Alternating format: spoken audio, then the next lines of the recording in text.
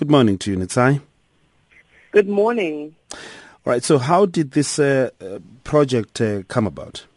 There's quite a bit of history behind this project because for about 3 or 4 years now, Fairtrade Tourism has been researching with our Dutch and German partners, ECPAT Netherlands and ECPAT Sweden, on the severity of, or trying to understand the situation of children in South Africa, the situation of tourism in South Africa, and then how the two interlink. So based on the research findings that, as we've looked into this issue over the last few years, the next logical step was to apply that research to businesses to empower them to be able to identify and report situations of child sex tourism or suspected cases. All right, so have you picked up that there's quite a lot of activity taking place in hotels that links to child sex tourism?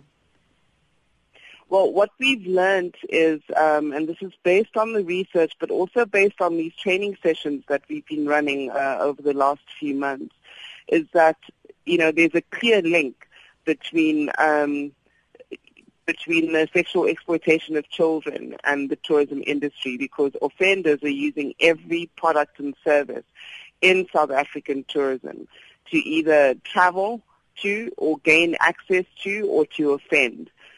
So they're using the airlines, they're using tour operators and travel agents to book, they're using local ground travel, they're using accommodation to have sex with children, they're using local restaurants and bars, which actually form a part of the wider tourism economy, to meet and gain access to children. So what we did learn is that every aspect of tourism products and services has been confirmed as being used for child sex tourism.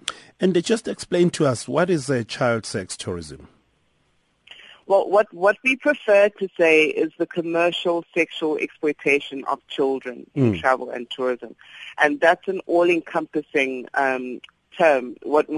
Our focus is on commercial, meaning that, it's transactional. And transactional doesn't just mean money. It means one using their economic power, be it they have more money, they're able to buy, the child clothes or take it for dinner or take it to a fancy hotel or restaurant and the like. There are many things that can be considered transactional, right?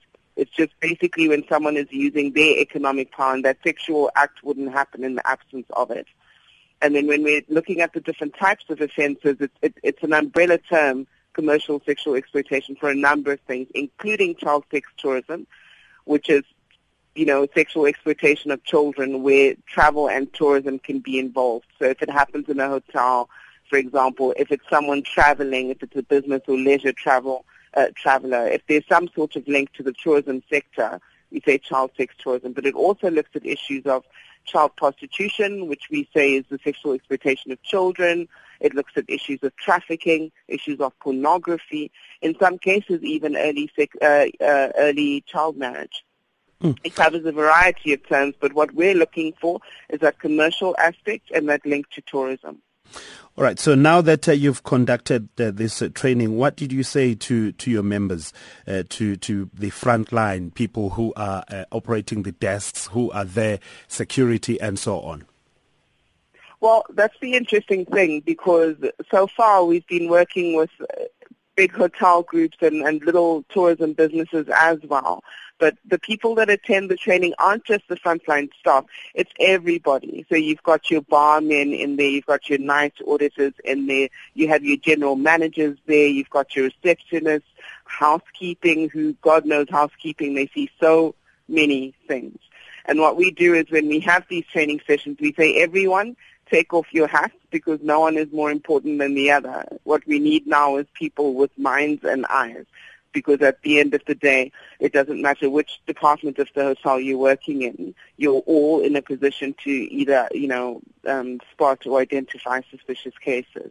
And what we try to tell them, or to train them on, is to understand the situation of tourism in South Africa, how significant it is as a big tourism hub with all the borders coming into South Africa and people traveling within the region but coming to South Africa first, to Oliver Tambo.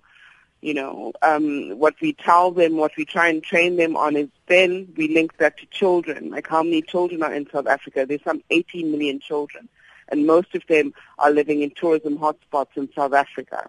And then what we show them is their role. And we talk about potential offenders. We look at, reported cases that we're aware of in South Africa.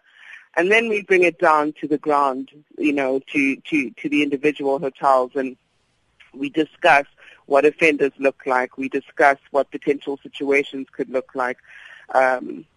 And often what you find at the end of the day, after having implanted all this general knowledge, is that people are able to apply their common sense and think about situations that actually have happened in the hotel where they shouldn't have looked away and they weren't aware.